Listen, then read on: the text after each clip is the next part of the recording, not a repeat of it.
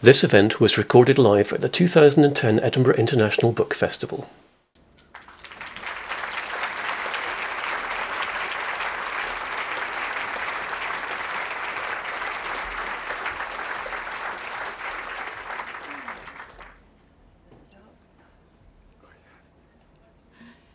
Good morning and welcome to the Edinburgh International Book Festival. I'm Diana Hope and I'm delighted to be introducing this groundbreaking event today with Andrew O'Hagan and his novel The Life and Opinions of Maff the Dog and his friend Marilyn Monroe.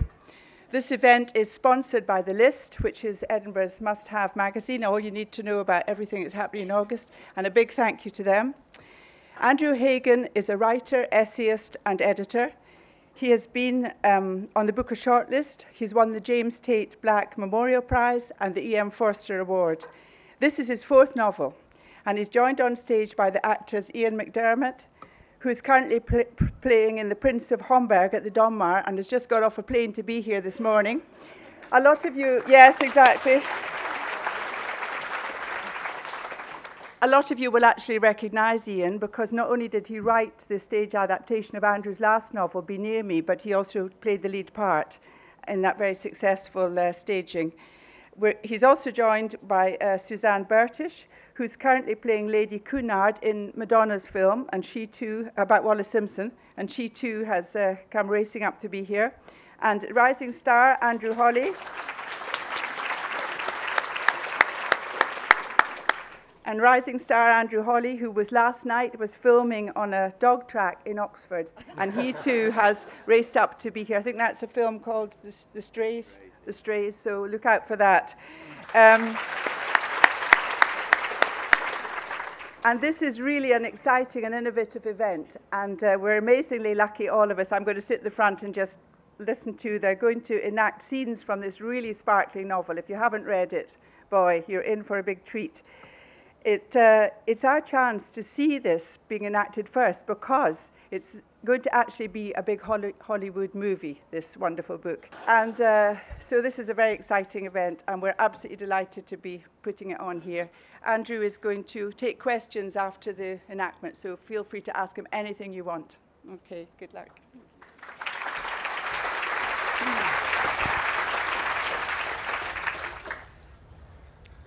One. Frank Sinatra comes to Sherman Oaks. Like no card or Holly Golightly, Miss Natalie Wood had what you might call a cocktail hour mentality. She threw back several of those Gibson martinis, and her breath smelt sweetly of gin and pickled onions, while her mother made her dark Russian remarks, and the Hawaiian staff stood over by the piano waiting for orders, hands clasped before them and big eyes staring forward. An hour or more passed, with laughter, hard looks, industry gossip, and little panics, punctuated now and then with bursts of television gunfire from the upstairs part of the house in Sherman Oaks. All the while, Natasha grew more outrageous, more sexy, more Natalie. Seeking a part for herself in Frank's current preoccupations, she decided to ask him about the Kennedy campaign. Natalie had an instinctive adoration of the high ranking. Well, we got him elected. Frank said. We did the fundraisers, we got him elected. Let's see if TP can't keep his promises. TP? Said Mrs. Gordon. The president, Mama. Natalie swung round with a little too much energy. They're the Jack Pack, she said. You're cute. She giggled in the way that girls always giggled around Sinatra, loading every chime with a sonorous appeal for approval. Frank loved it. Frank beamed. As the man said, he's the nation's favorite guy. He cares for the underdog, said Natalie. That's right, sister. That's my bag, too. I believe in the Bill of Rights. That's why I wanted to hire one of the blacklisted guys to write that war picture. You know what the Hearst papers did? They murdered me, honey. The bums mugged me. I'm talking about the Hearst papers. John Wayne, General Motors, Cardinal Spellman. It was a high-end lynch mob, honey, and I'll never forgive them. Maybe Kennedy can make a difference in this country. I've been fighting against lynch mobs all my life, but I had to lose the writer. Wayne's a fink, said Natalie. Jesus, the guy's been out of line for 30 years. He's a nut. He made as if to wave the subject out of the way. But he had more to add. I tell you, Princess, That fella would throw 1,000 better fellas in prison just to show he's the big tough marshal in town. He'd burn 1,000 books to avoid reading one. That's a fact, Mrs. Gurdon. Well, what can I tell you? John Wayne is a schmuck. He's a loser, and there's no part for losers in the new game. Kennedy. Said Natalie, like a groupie. That's right, Princess. A shadow flickered in the hall, and then I heard a thump on the stairs and a door closing. That election was in the bag, made in the shade. Said Frank. Success guaranteed. It might have been close, but to me it was always a cert. We did a lot of campaigning in Hawaii. He tilted his glass to the barman, as if resettling a score. But there's a lot to fix in this country. Some Charlies want to hold the world back, and I'm talking Democrats too. You know, Sammy got booed by those sons of bitches from Mississippi when we were singing the Star-Spangled Banner, right there at the convention when Jack got the nomination. Well, Said Natalie, a flush coming into her cheeks. Pleasure, I thought. She had the clever pupil's delight at finding herself ready with an answer. Dr. King's father was ready to vote Republican. He said he would be voting for Mr. Lincoln's party. Jack was onto that. When they arrested King and put him up there in Reedsville prison, Jack called his wife. The wife's pregnant. Jack calls it to say he's thinking about her. Is that classy or what? Frank was so jumpy, he couldn't really sit down, and he nearly tripped over me several times before we were introduced. Talking about Kennedy seemed to make him worse, Maria, he said to Mrs. Gurdon, pacing back from the windows. I brought you a little smile maker. All pretty girls should have presents. Mrs. Gurdon touched her throat and behaved as if her pleasure had caught her by surprise. She stripped the ribbon and the paper from the package he handed her and found inside a blue Fabergé box.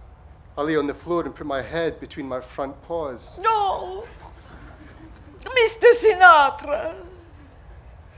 She said that with tears coming into her eyes. This is absolutely beautiful. She spread her hands over me and lifted me up to his face. This little one is your dog. She said. You got the feeling his blue eyes were able to watch themselves watching you, Hey, I was out of line, buddy. he said, stroking my ear and flicking it. I should have said hello when I came in. Hey, buddy, you're gonna be a present for Marilyn. She's in New York? Asked Natalie, Yeah, she's been blue. Finished with Miller? Done and done. said Frank. She's at half-mast. So many presents. I tell you for nothing, Mr. Sinatra, you are a generous man. My husband agrees, always a generous man. Toi, Natasha also? Mother, enough. You are embarrassing, Frank. You are. And I love it. The noise upstairs got louder. It was as if furniture was being dragged around.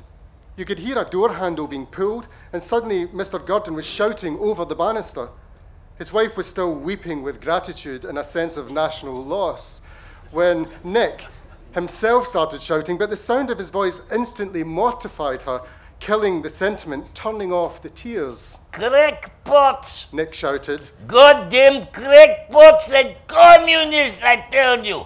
All Reds! Reds in my own goddamn house! Sinatra smiled, and I saw a sting of cruelty moisten his eyes. It's Nicky boy.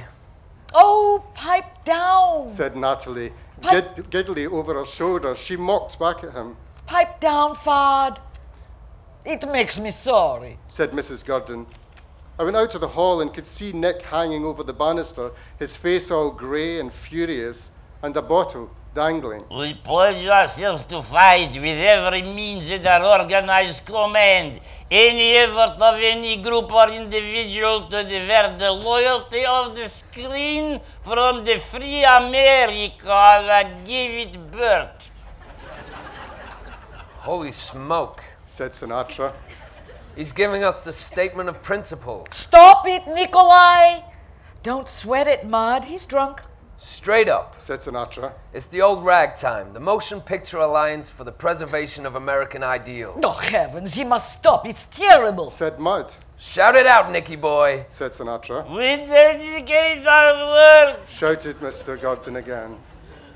Natalie rolled her eyes and knocked back her Gibson. Work, huh? That's cute. She said. He hasn't worked since he left Vladivostok. In the fullest possible measure. No, that's not fair, Natasha. Said Mrs. Gordon. He has tried to work like any man. Dream on, mother. He's a waste of oxygen. Wise guy, huh? Said Sinatra. The presentation of the American scene, its standards and its freedoms, its beliefs and its ideals, as we know them and believe in them. Shout it out, you two-bit hustler. Yelled Sinatra. I have a good mind to come up there and break your legs. There were threats and curses. One of the other dogs ran into the kitchen howling. I don't think I'd ever witnessed such chaos, whether in Scotland, England, or Pan Am, or in quarantine. And it ended with Mrs. Gordon threatening to pray to one of her icons or Romanovs or whoever she thought might bring this whole nightmare to an end. There was a moment of silence when Nicky Boy upstairs ended the hostile fire and slammed the door shut before Natalie started one of her theatrical cackles, looking at Mudda's lips, which were still moving in silence. You think my mother's interested in stardom, she said to Frank, but what he really cares about is Zardom. Mrs. Gordon wrapped me in a blanket along with a rubber bone. Take it easy, funny girl. Frank said to Natalie. Your mother's a widow. I wouldn't give a dime for that lemon popsicle upstairs. Not a dime. He's a total nut. You actually like my mother? Why, sure. Said Frank. She was a ballet dancer once. Said Natalie, biting her lip and showing some wish she had to be proud of her mother. Mr. Sinatra touched her chin and lifted a pickled onion from his glass, tossing it into the air and catching it in his mouth. Now you be careful on that picture. Keep your nose clean. You're still working on it, right? Remember, Kazan is a rat. Just like that deadbeat upstairs. A snitch. Any flack, you just get on the horn to me, princess. I'm nervous, Frank. They think I'm still the little girl in pigtails. Just do your work, Miss Moscow. Said Frank. And remember, you owe him nothing. Not Kazan, not Jack Warner, or him upstairs neither. You earned the right. Those shitheels are lucky to have you. Across the lawn and into the car, I could hear Mud's holy recriminations on the upper floor. I heard a bottle smashing as she shouted in Russian. Mr. Sinatra took the blanket off me and placed me down on the furry covers of the back seat. There was a faint whiff of Sicily about Frank, a hint of lemons and jasmine, and I wasn't sure if it was the flowers he gave, the food he liked, Acqua di Parma, or just some long-lost scent that lingered about his skin. 2. Marilyn meets Muff the dog. Mr. Sinatra was whistling in the dark hallway, spinning his hat on his finger, when the lift opened on the 13th floor and Vince handed me over. Frank's great joke was to place me inside the apartment and let me find my way to Marilyn. The door was open. I stepped over a pair of stiletto shoes covered in bright grey rhinestones. Ferragamo, it said inside them, and stopped to nibble the strap of a Pucci handbag that leaned against a drinks trolley. She was nowhere to be seen, so I sat down on a copy of Paris Match. Go on, Shu. Keep walking, shitstick. Stage whispered Frank from the front door, bending down and urging me on. The carpet was white and fluffy, and it smelled of, carbolic soap and English smell of rotting flowers. When I got to the living room, I could hear her voice. Then I saw she was sitting in a Louis XV provincial-style ivory and yellow painted chair. Her nice legs folded under her. She wore a lace dress. The chair was right next to a small white piano, and she was speaking on the telephone, her head tilted back, her eyes absorbing the light coming from a cut glass clock that hung above the television. It isn't a story for Marilyn Monroe, She was saying. I guess he's a good writer, but the girl is some kind of tramp, right? Well, Lou, I happen to know she wouldn't say those lines. She couldn't. There's no sugar in them. And there's no Cherie in them. And gee, Lou, there's no me in them. Don't you think that's important? If I'm going to play a tramp, I'd sooner do Rain for CBS. Lee says I'm ready. Mr. Maughan wants me, right? She didn't see me coming in. She listened like an old-fashioned listener, ready to learn, ready to change, alert to the sudden wisdom that makes all the difference. She bit her nails one minute and twisted the phone wire the next. It was a feast to my hungry ears. But don't you ever just want to surprise yourself, Lou? I don't want to do an imitation of myself, okay? I'm on a freedom ride, Lou. I'm always running into people's unconscious. She laughed and poured some champagne from a bottle next to the telephone. Are you listening to me? I'm a monster, Lou, okay? I accept that. Now listen here. But yes, I was born nervous. Listen here, Lou. I had never seen anyone so enraptured on the phone before. She seemed to have forgotten about Frank, and she only noticed me when she put back the receiver. Wow! She said, Oh, Lord! Wow! Hattie, Lena, Frankie. she was the only girl I ever knew who could whisper an exclamation. She lifted me into her arms and kissed me there as if I was the returning hero. And I did feel special, you know, for a moment, held up high by Marilyn like a dog who finally had worked things out about life and made it home. Well met, comrades. Marilyn's helpers came rushing into the room with Frankie laughing. Oh, my. Oh, how darling. Oh, my Lord. Oh, the baby. Oh, the baby. Little thing. Just a pooch I picked up on the West Coast. He's from England. Oh, a proper gentleman. I guess I love him, Frankie. Good, honey. He's for you. I love him. Natalie Wood's mother deals in dogs. He said. She finds them and she collects them. That's how I found the ankle biter. Hattie the cook and Lena, the housekeeper, disappeared out of the room in a flurry of warm and tender mouthings. It seemed like they were really happy, Every girl needs a man around the house. said Frank. Her eyes had filled up. Gee, What's his name gonna be? Asked Frank. She rubbed my nose with hers and it felt like it was stone cold. this little tough guy. Gee. How about Britt? Said Frank. Cradling me in her arms, she looked very tender, a long lock of blonde hair falling over one eye. She caught her breath and smiled a perfect smile. You mean like English? Nah, He said. I think you should name him after Sammy's new wife. She's Swedish. Britt's a good enough name for a blonde. No, She said. he's a tough guy, isn't he? I'm calling him Mafia. Mafia Honey. Oh, that's cute, kiddo. She kissed me again and let out a little cascade of giggles. You like it? That's fresh. You read too many newspapers. Oh, I don't read any. If I want to see myself, I can look in the bathroom mirror. I'll give you Mafia, wise guy. He smiled and wandered out of the room to find his coat.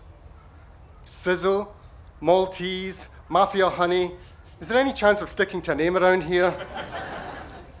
Scott Fitzgerald once said that there could never be a good biography of a writer because a writer is too many people if he's any good. I buy that. I believe it. Writers mattered to Marilyn. She was reading a fat Russian novel that whole period in New York, carrying it everywhere in her bag. She read it very slowly, and perhaps she gave it more respect than it deserved. It made her feel accompanied. 3. Marilyn and Mav visit the Castelli Gallery. The Castelli Gallery was situated in a dark townhouse. Marilyn wanted to spend an hour looking at some new pictures. We'd heard a lot about the artist, this 37-year-old jazz fan called Roy Lichtenstein. As soon as we entered, Mr. Castelli came over and kissed Marilyn's hand. He had a very Italian willingness to be charming, and I could see from my level that he had put a lot of thought into his shoes, a pair of velvet slippers that still blushed with the cobbler's pride. Mr. Castelli enjoyed pointing out that the paintings in his gallery had no meaning at all. They were meaningless. It is an optical experience. Humor is the only acknowledgement possible. He was epigrammatically inclined. Everything he said was a fast, brutal truth, a clean stab of insight. He took a breath between each word. For those who live in the grey areas of life, It could prove a very exciting but strangely emptying kind of talk. Castelli dispensed his great utterances as a child might sprinkle sugar in their frosties. These are post-historical history paintings. He said. No ideas, but in things. Visual genius is simple-minded. He said. Laughter and color are the only answers to modern life. We walked further into the room, and the canvases he was talking about had been stood against the walls rather than hung up. These are the Liechtensteins? Asked Marilyn. Yes. He said. Cartoon objects, cartoon characters, cartoon meanings. Lightness is the new profundity. Wow. She said. That's right. Wow is right. Wow is the new why. I sniffed the base of a canvas called Washing Machine 1961. Now back, Mav, honey. She said. Stand back. The one hanging up was very yellow and blue, and it showed a chatty Mickey Mouse fishing with Donald Duck. But it's all so different. So different from what you used to do, Leo. She said. She bit her lip and laughed to make it clear it wasn't a criticism. Her breathiness was a cartoon too. We are like sharks. We must keep swimming or else we die. Immediacy is everything, darling. Everything. Roy started by doing bubblegum wrappers. He's so sweet. I mean, sweet. They are more real than the real thing. I mean, they have a better reality. I love them. Are they hand-drawn? Yes, said Mr. Castelli. but Roy would be happier if they were done by a machine. The thing is with these new boys, they don't really believe in death, or they don't understand it. It's not like Picasso, who exuded death, no? Who was like Goya, emitting death, no? Those boys don't understand that. They only know life. All the pop artists want to burn, burn, burn, you know, and repeat everything. They're so caught up in life, they just don't have time for death. Poor Pablo. Poor Pablissimo.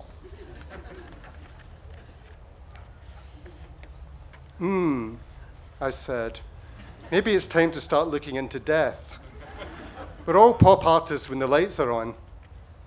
The gallery room had deep brown panelling, and Marilyn wondered what it would have been like to come to a salon here, maybe at a showing of Whistler or something, when the visiting ladies wore puffed sleeves and large, beautiful hats. Some people say it is anti-art. Continued Mr. Castelli. They say the material is not transformed and the pictures are not composed, but I say to hell with that.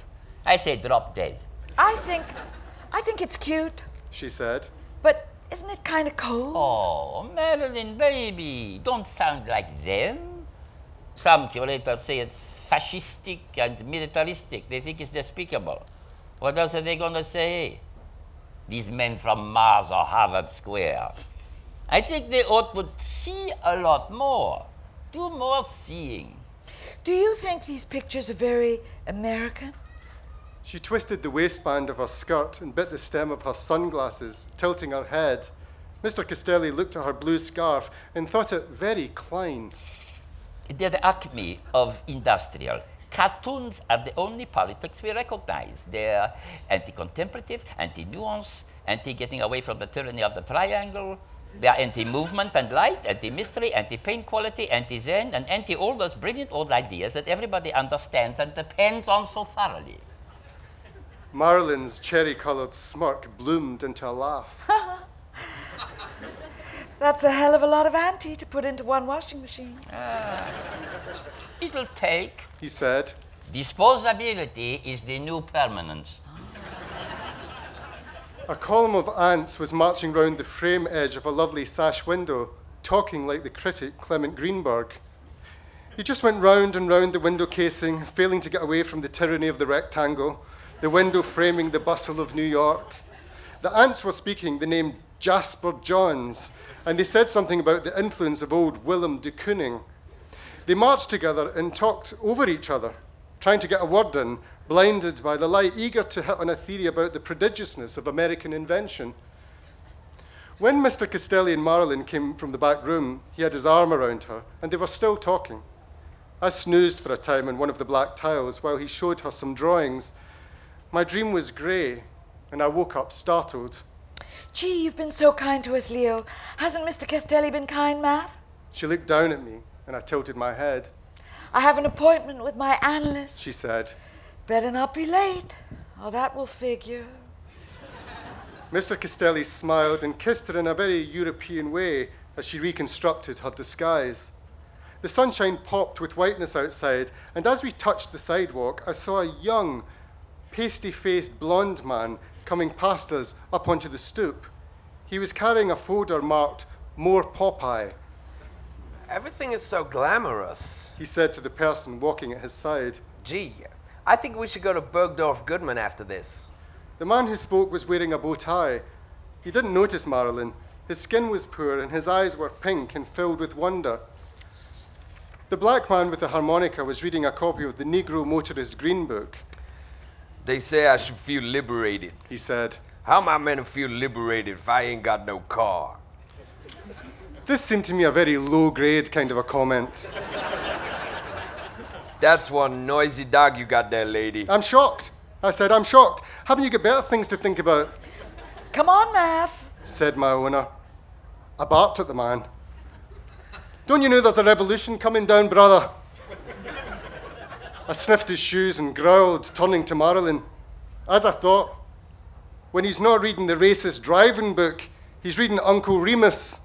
I mean, that is some goddamn stupid nonsense made up by some human to prove the baseness of animals, no? I mean, all that Brer Rabbit, he took the chillins by their years and made them set down. The wise old bespectacled darky telling tales to the kid of Aunt Sally. You're always buzzing, little dog. Quit molesting me. Come here and I'll kiss your nice white face. I ain't no bone. Mav! The dog, he likes to say his piece, miss. Marilyn was quite puzzled by the man's words. She reckoned he was one of those refugees out of Bellevue, mad or half mad. She put me up on her shoulder and I yapped at the man as we walked away. Certain human beings, I tell you, they're beyond me. Certain human things as well, like sticking out your tongue. Marilyn loosened the collar and placed me back on the ground. You are a bad dog. Trotsky said, there's no place for self-satisfaction at the point of revolution. Stop yapping, Mav. She said. Be quiet now. Gee, quiet. What's got into you today? Every human has his day. Yet they forget we're all animals. Let me tell you, speciesism is no better than racism. It comes from the same dense briar of unimagination. Non-human animals outnumber man by trillions, yet we are assigned successively lower places in Aristotle's great Scala Naturae, the great chain of being. But I say, at least, I said as we walked towards Central Park, let us not assume that the great outnumbering beast must always bow down before the opinions of men, which are often dumber than anything we could manage. 4. The great Lee Strasberg. Mr. Strasberg came into the rehearsal space. He was a guru, the magician, the mangy old cartoon cat. He was nervous about his own femininity. Perhaps that was why he often spoke in verse. But in secret, he had studied Colette and sought to think like a cat wherever possible. The students were gleeful and breathless with promise. They sat in rows and examined old Strasberg's whiskery face. What was he thinking in those seconds before he spoke, they wondered. I'll tell you, shall I? It rolled to me like a polished dime across the resined floorboards. He was thinking of Kiki la Doucette, Colette's cat who roamed the green-walled rooms of her apartment in the Rue de Courcelles, depositing its dainty mess on the parquet floor. The apartment in Paris was bitter, as Lee recalled it, unhappy. He remembered Natalie Barney saying that Colette chose her animals for their resemblance to herself. She later gave Kiki the starring role in her novel Dialogue de Bête, a masterpiece of the form, I have to say. When Lee wanted to achieve a sense of intelligent peace, he would attempt to access a memory of snow as it fell in Paris on the last day of 1908. He remembered a letter of Colette's where she spoke of the snow falling. Like a chenille veil, powdery and vanilla on the tongue.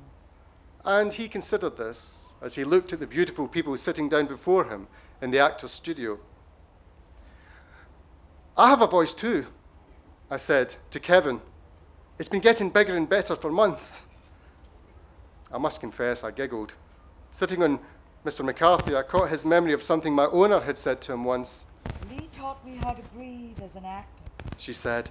I mean, there are other things breathing is useful for, so I've heard. Hold tight, little guy, said Kevin.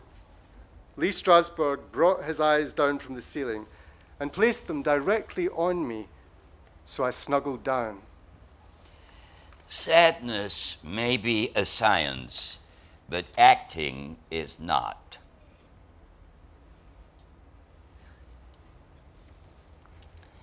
Observe the moment.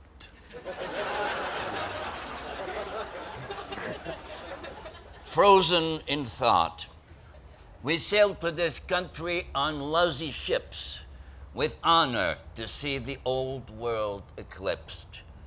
And now I ask you to concentrate hard, listen, and so on. See the human enlarged. On the Lower East Side, kicking my heels, I once spent my days in a world like O'Neill's. The bars, the docks, the immigrant ether. It made us sign up as the spirit's keeper. Even now, I can smell the wig maker's glue, memory, and so on. It makes us true. Do not debase the silence with applause. Acting is being private in public because the art of experiencing is the art of life.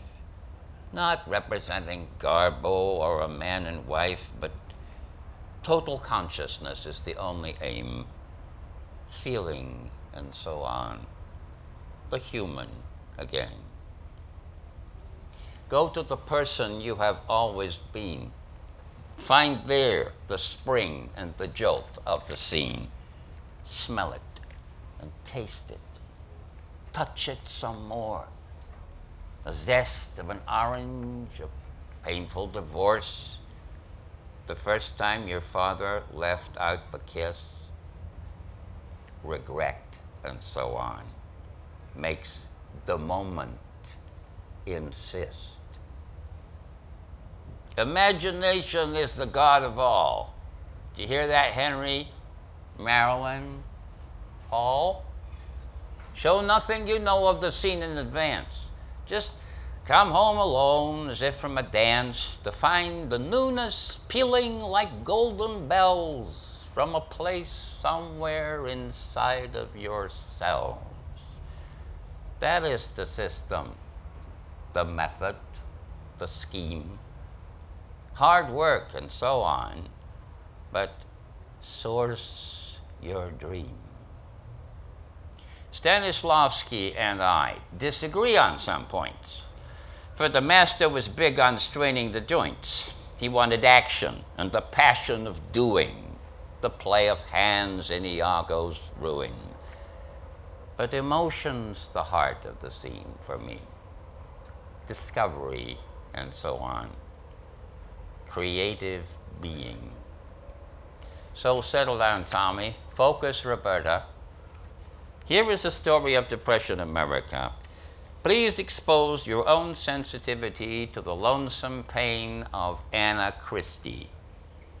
The actors will seek to give what they have, showing courage and so on, the mark of our craft. For this is our glory, dear actors, dear friends, to make ourselves equal to living portents. On occasion, we falter. At times we forget. But heaven remains in the standard we set. We seek to capture the mysteries of time, belief, and so on. The common sublime. They found it painful not to clap. This was Strasbourg at his famous, sentimental best, exultant and prodigious, with large tears sparkling in his ruined eyes. In this way, he was a model of how to move people with the sheer scale and power of personal emotion. He didn't have better arguments than other teachers, purer lines or more original ideas, but he had deeper reserves of feeling than most others, and he could draw them instantly to the surface in ways that struck the group as being the very soul of charisma. 4. Marlon and Math attend a New York books party. The party was at Alfred Kazan's place on Riverside Drive, an apartment with books piled on the stove, ice heaped in the bath, tapenade smeared on the crackers, the English huddled in the hallway, and the beatniks on the fire escape. Mr. Kazan had a connection with Carson McCullers that was sentimentally intense. He was humbled by her manners and her talent, her small boy's face that made him nervous. Mary McCarthy mentions you in April's issue. He said. She says you and Gene Stafford carried the torch for the writing of Sensibility Today. Mr. Kazan's eyes narrowed every time he was about to launch an idea. You know how it is with Mary. She wants everything cut and diced. She imagines the new crowd, her, young Updike, are like mimics, actors, where an abundance of care is used in the mechanics of the imitation. She likes it that way. Well, said Carson. I'm damn sure Mary knows well enough what she's talking about. Yeah, well, she has a tendency to be overawed by her own discriminations. He said. I don't know, said Carson. But I'd say that was the critic's prerogative. I thought of Mr. Cyril Connolly and was excited for a moment he might be there. He wasn't. At the same time, a man called Marius Bewley tripped up quite homosexually. He was with a man who smoked a pipe as if he were playing a cello. Bewley's large moon face appearing through the fog. Bewley glanced at his friend. I've never seen a briar do such sterling work, he said. Carson sniggered and gladly accepted a martini proffered by sensitive fingers. Marius, we were just discussing Mary's piece about character in fiction. Oh, yes. All that hissing jargon. Mary assumes that comic characters are by definition real, while serious people like myself are figments. My dears, I am no less real than Leopold Bloom. I may be averse to cheap soap and the tang of urine, but I am real. Touch me if you like. Damn right, said Carson. You're as real as Edith Sitwell. She laughed, she coughed, until 2 grey spots appeared on her cheeks. She thought Bewley the very spice of literature. I'm as real as Jay Gatsby, dear. I'm much more serious than Dame Edith. Do you want to know what Randall said about Mary McCarthy? She said, torn animals are removed at sunset from that smile. Ha! That's the funniest thing I heard in months. Said Carson. Months! She means months. Said Mr. Kazan. Am I not objectively existent? Said Mr. Bewley. You're on fire, sister. She means fire. Said Mr. Kazan. I met her brother, I said. His name is Kevin. I sat on his lap at the Actors Studio. Now look at this little white dog. Mr. Bewley sighed and shook his head. Oh, to be young and innocent again. Mr. Kazan lifted me up and walked me through the crowd to get to the kitchen, where a dish of water was kindly made available. I was up on the draining board. Next to me, leaning against the stove, a Dr. Annan of King's College, Cambridge, was speaking to a poet about the doctor's recent evidence in the Lady Chatterley trial. Dwight MacDonald wrote about it in the Partisan Review. He said. A hand reached between us and lifted a bottle of vermouth. I did indeed. Said Mr. MacDonald, his cuff all wet from being dipped in my dish. Hello, Noel. That was a very sprightly performance in court number 1. Oh, one has to do one's bit. Said Dr. Annan. Now, have you met my friend? Frank O'Hara. Said the poet, putting out his hand in a cramped way. Oh, yes. Said MacDonald. I read Kenneth Koch's piece about you in the last issue. It was a sweet article. Said O'Hara, shyly. A poet from the fire escape made O'Hara smile by calling him a square and a beauty. I looked round at the sound of the cracked voice. The man had whiskers and was more like a lion than a cat. A big poet of the jungle with his chunky spectacles and holy whispers. It was Allen Ginsberg. He was drinking wine from a jug and offering revelations to people asking about his long poem, a thing I was bound to like, called Howl. He was excited about life, and he had his own boisterous crowd, other poets, a drunk from Times Square with a bashed face. Last thing I saw in the fire escape was Ginsburg attacking Columbia University and taking a young man's face in his hands, kissing him, and saying, with no small degree of relish, Trust is an intimate conspiracy. Shanty, shanty.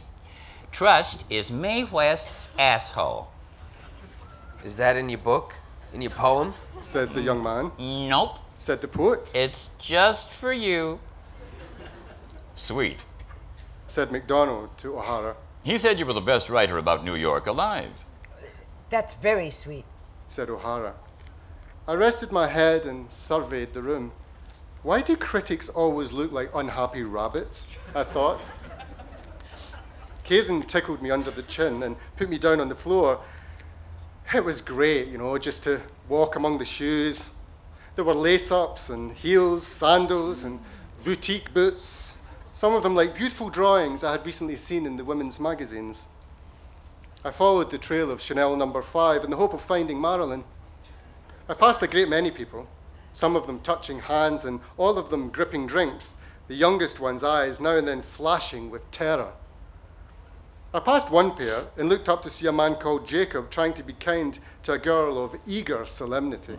A good magazine, Susan. It was Susan, right? It's not only about what it puts in, but about what it keeps out. Ah, She said, this Susan one. the natural despotism of literary selection. I like it very much. Her eyes appeared to darken with excitement. I am writing something about the comedy of high seriousness. Not an essay so much as a series of jottings, a cascade of pensées. And what do they indicate, these jottings? That the world is an aesthetic phenomenon. It's about a sensibility, the idea that there is a good taste of bad taste. So it's about Oscar Wilde. Oscar, yes, but also Tiffany Lamps, the novels of Ronald Furbank, Chodesac's King Kong. So it's about innocence. Perhaps, She said, making a mental note. but also about seriousness, a seriousness that fails. It's also about extravagance, empathy, and the glorification of character. Life as theater. So it's about homosexuals. Not all Jews are liberals, and not all queers are artistic. No, most are, if they're good at what they do. Good at who they are. That's very funny. Thank you, young lady. Pass the ashtray. Can you give me another example of the thing you're talking about? Garbo's face, the wings of a dove, the rhetoric of de Gaulle, the Brown Derby restaurant on Somerset Boulevard. That's 4 examples. I've had too many martinis. She said, you'll find the Brown Derby is on Wiltshire, I said. Shoo that dog away. Said Susan. I don't trust dogs, the way they sniff. Half a room later, I stopped at the ankles of a woman with several holes in her stockings. She was very loud, and wearing a pair of reptile skin shoes by Francois Pinet. I absorbed without hesitation that she was Lillian Hellman. She was smoking a long cigarette and dangling a glass of vodka down by her side, splashing my nose. I licked up the puddle of booze at her feet and sat under a nest of tables to eavesdrop. She was tougher on the editors of the magazine than she was on Joseph Stalin, and I soon found I wanted to bite her. The woman was totally in love with herself, I'm telling you, which was bad enough, but she also disliked Marilyn because of Arthur. She was waiting for her chance to say something nasty. In the time I spent under those tables, she found something vile to say about everybody she mentioned.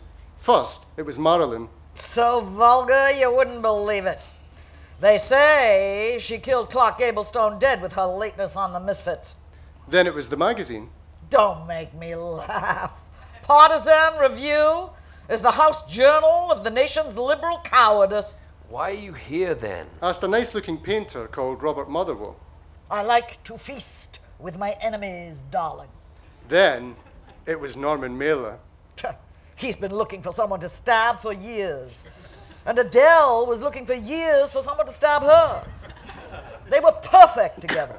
Existential hero, my ass. Norman couldn't fight his way out of a pillowcase. His career is over.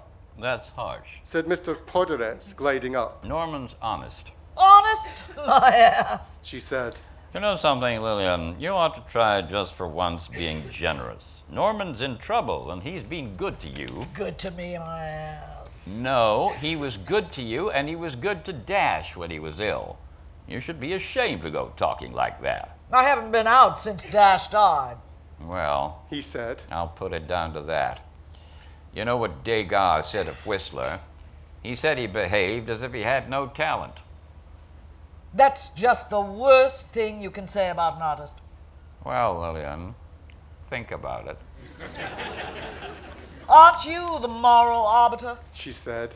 I might believe you, Norman, if Commentary magazine ever gets up and says a single brave thing before it dies. Why don't you just go back to troubling those pot smokers? People change, Lillian. You won't, Norman. You've been licking people's self-inflicted wounds for them until doomsday. Stephen Spender, a cat sloping among cats, grazed past her and she sent a dirty look like a harpoon into his back. This is a new era for America, said one of the editorial assistants called Jane. Get me another vodka stinger, honey, said Miss Hellman with a boiling face. She turned. You are all adult Trotskyists, as dictated by lunacy. I'm sorry to say, Comrade Trotsky is a traitor. I was glad I opposed his application for American asylum. Everything went blank, and I just launched myself from under the tables and sunk my teeth into her nylon-clad ankle. She screamed loudly, and people stepped back from her. Help! I'm being attacked! Oh! They're attacking me! She said. I didn't hang on for long or anything. Mr. Kazin was there in an instant, lifting me up. Is that Mrs. Miller's dog? She shouted. No fuss, Lillian. Is it? God damn it, the dog bit me for telling the truth! I'll sue! No fuss, I said. He examined her ankle. Oh, there are no cuts and it's all over. Don't fuss, Lillian. Not even a scratch. This is a swell party and he's just a little dog. It's hot in here for a dog. And could someone open a window? When Mr. Kazin placed me back on the floor, a number of his friends patted me. I wandered out from that hall of pretty shoes and was soon among the brogues. A young man had a girl up against the bathroom door. They were sharing a cigarette and a love of Samuel Beckett. Hellman's play is about consumerist madness, he said. It just closed at the Hudson. Well, it's about the brutality of shopping, but hell, she's the biggest shopper in the business. She's the only Stalinist in the history of the world to have done started an ad spot for mink coats. God, she's quite fierce, isn't she? Said the girl. Old scaly bird. Following the perfume trail, I found Marilyn in the bedroom up against the white bookcase. She was standing with Lionel Trilling and his wife, Diana, while Irving Howe sat looking at them from the arm of a William Morris upholstery chair. My owner had that lovely, strange, underwater look in her face, and she was listening intently. I stood in the shadow box of the doorway when it occurred to me that this was a play, and with a certain taste in my mouth, a taste of Hellman, I could see myself as the author. As Cicero said, honor encourages the arts. Trilling is wearing an elegant sports jacket, a dark tie, holding a pipe at an angle to his thoughts. Diana is wearing a midnight blue dress with a jacket over the top, a brooch pinned to her breast as if to guarantee her dignity. Her lips are stained grey, but I guess that's just a dog seeing red. Mr. Howe is wearing light trousers, a pair of soft shoes, and a cotton jacket with pencils sticking out of the top pocket. The room has a strong sense of the setting sun. The sound of Dizzy Gillespie comes from another room. Trilling, careful, noble, unassailable. Let us call it the romance of culture. No, Lionel. No? I simply can't believe we have enough reason to begin thinking of art as a narcotic. Well, Diana, one might do better to insist on the notion that no work of art can ever be divorced from its effect. The Brothers Karamazov is no kind of narcotic, but for the sensitive reader, it may nevertheless possess a homeopathic character. Tragedy's function is to prepare us, to inure us as human beings, as a society, even to what we may experience as the pain of life. So art is simply a narcotic, an escape? No, an engagement. The very opposite of escape, the very opposite. In comedy, we find reality. We find the essence of man as a living creature. Too true. Mr. Kazin believes that Dostoevsky is the master critic of our civilization. Is that so? Do you mean, is that the case? I would say it is arguable, yes. Let's see what Lionel says. In the essay of Freud's Miss Monroe mentioned a few moments ago, Dostoevsky and Parasite, Freud says that psychoanalysis can have no real purchase on the artist. Yet he understands Dostoevsky to be a very great writer indeed, and a high culture prophet who could summon the forces at work not only in man, but in civilization itself. But you are interested in Grushenka, and I must say, I believe that is where the author's genius actually finds its bearings, in the blend of tragedy and comedy that informs his rendering of the secondary characters in that powerful work. Do you think she's funny? Anything truly alive is funny. Really? Oh, so Khrushchev is funny, Leopold and Loeb, Adolf. Khrushchev is not unfunny. What do you think, Miss Monroe? Well, he came to the studio. Khrushchev, I mean. When was it? Last year? The year before? They had a dinner in the commissary at Fox. I thought he was very funny, kooky. I mean, odd, but I liked him. He once told Nixon, all shopkeepers were thieves. Nixon grew up in a shop. Or something. There you have it. You're looking pensive, Irving Howe. As Diana looks towards the window, Mr. Howe fiddles with the pencils in his top pocket. Diana sips her martini. She looks as if she's biting the insides of her cheeks. Yes, Dostoevsky and Dickens are writers who show us the comedy of realism, the tragedy of intellectual life, the wonders of psychology. Each of them is a prophet, and his religion is humanity. Very good, Irving. Very good indeed. The work is full of buffoonery. I'm sure, but I'm sure the Brothers Kazamarov is very serious. It is serious. There's nothing so serious as comedy. Go on, Irving. The novel is political to the marrow of its bones. In the world of Dostoevsky, no one is spared, but there is a supreme consolation. No one is excluded. Like Dickens, he populates his books with true people. Dickens sets in motion a line of episodes. The Picaro is defined by his energy and his voice, and he moves from adventure to adventure, each cluster of incidents bringing him into relation with a new set of characters. Via Fielding, the great influence on Dickens was the picaresque. A novel must not only reveal the world, but it must be a world. Show me a good novel and I will show you a center of vibrancy. Why, this dog could write a novel and I would read it tomorrow. It would no doubt be a piratical compilation from the works of old Spanish masters, old British masters. So be it, let's have it. We need more of this. Where are today's comic novels? It is the heartbeat of the form.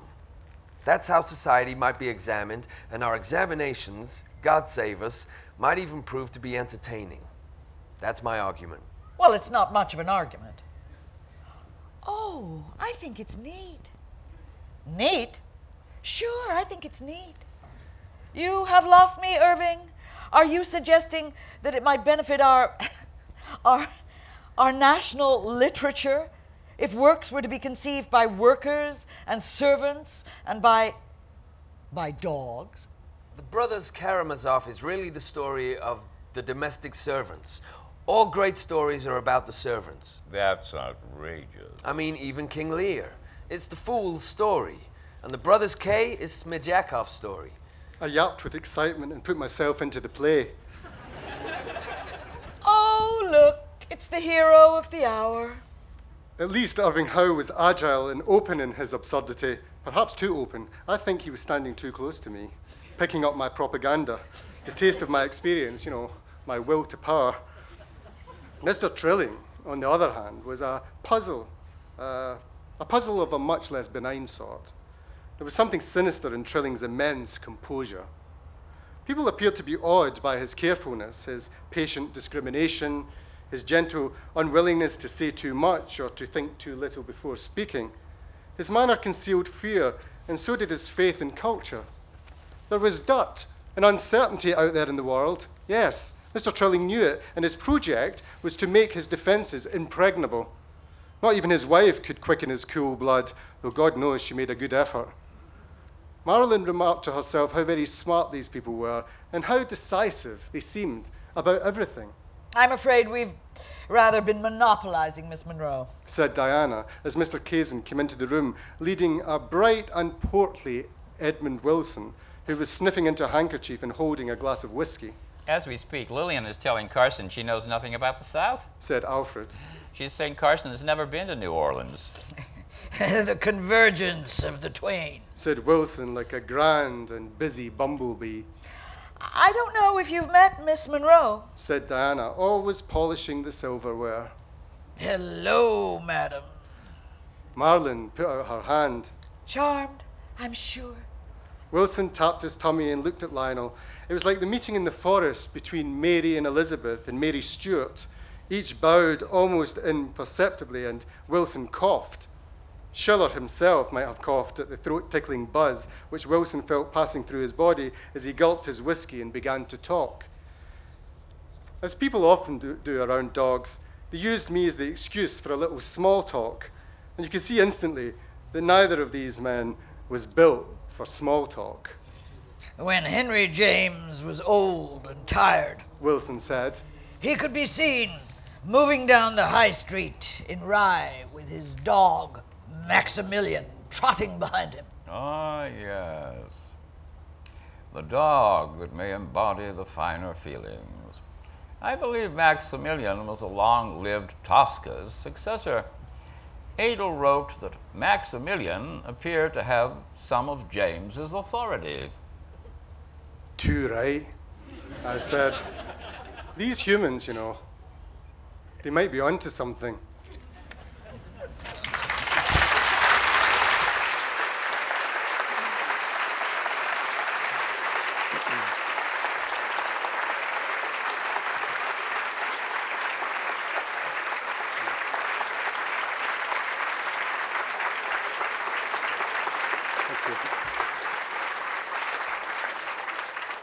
Thanks so much. I know that Andrew Hawley's got a car waiting to fire him back to some ridiculous film set. So please, would you join me, just in case any of them have to leave during this little question part. I've been so thrilled to be working with these friends of mine, these wonderful actors. Please give it up again if you would. For Andrew Hawley, Suzanne Bertie, and Ian McDermott.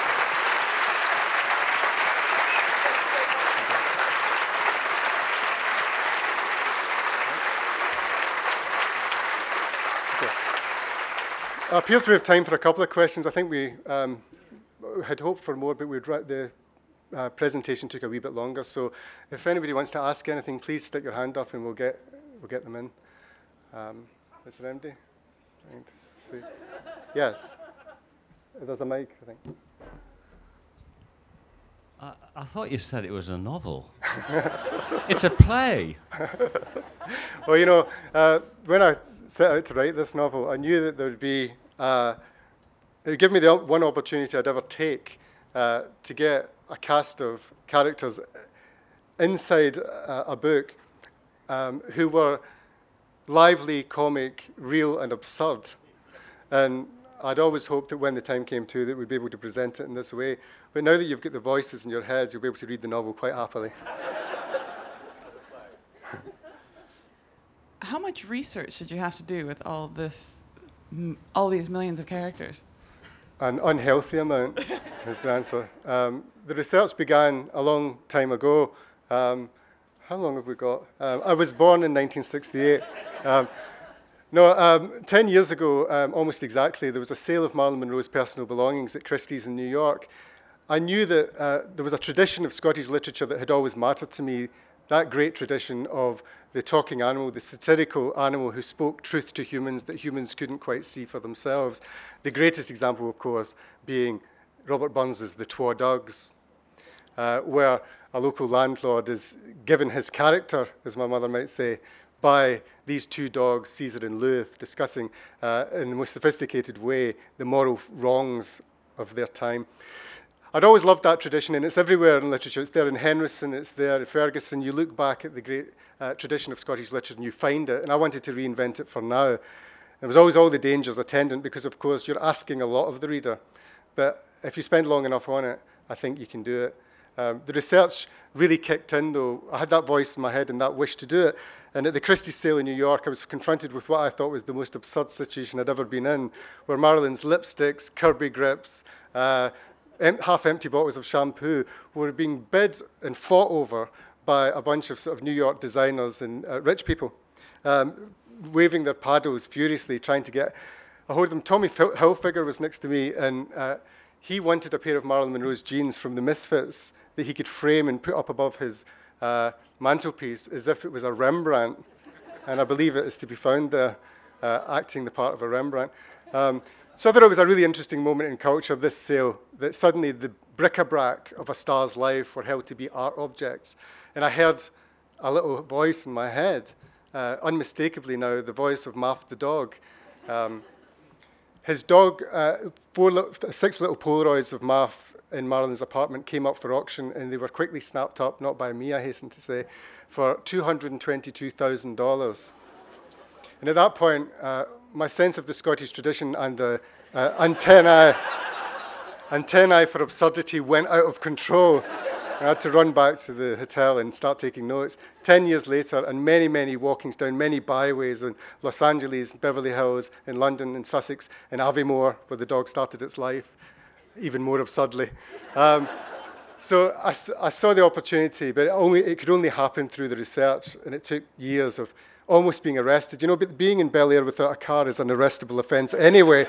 But being a Scottish novelist almost on his knees with a notepad, trying to get things from the dog's perspective, and we almost immediately taken to the loony bin. So I survived to tell the tale. I think that's all we can do question-wise. Thanks.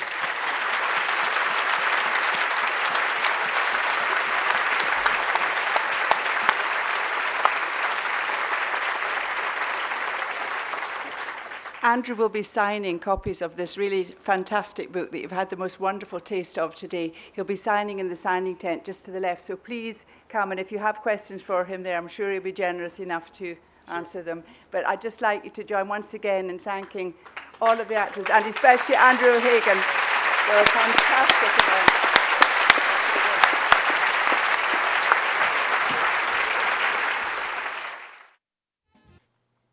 Many more Edinburgh International Book Festival event recordings are available at www.edbookfest.co.uk, along with a selection of videos.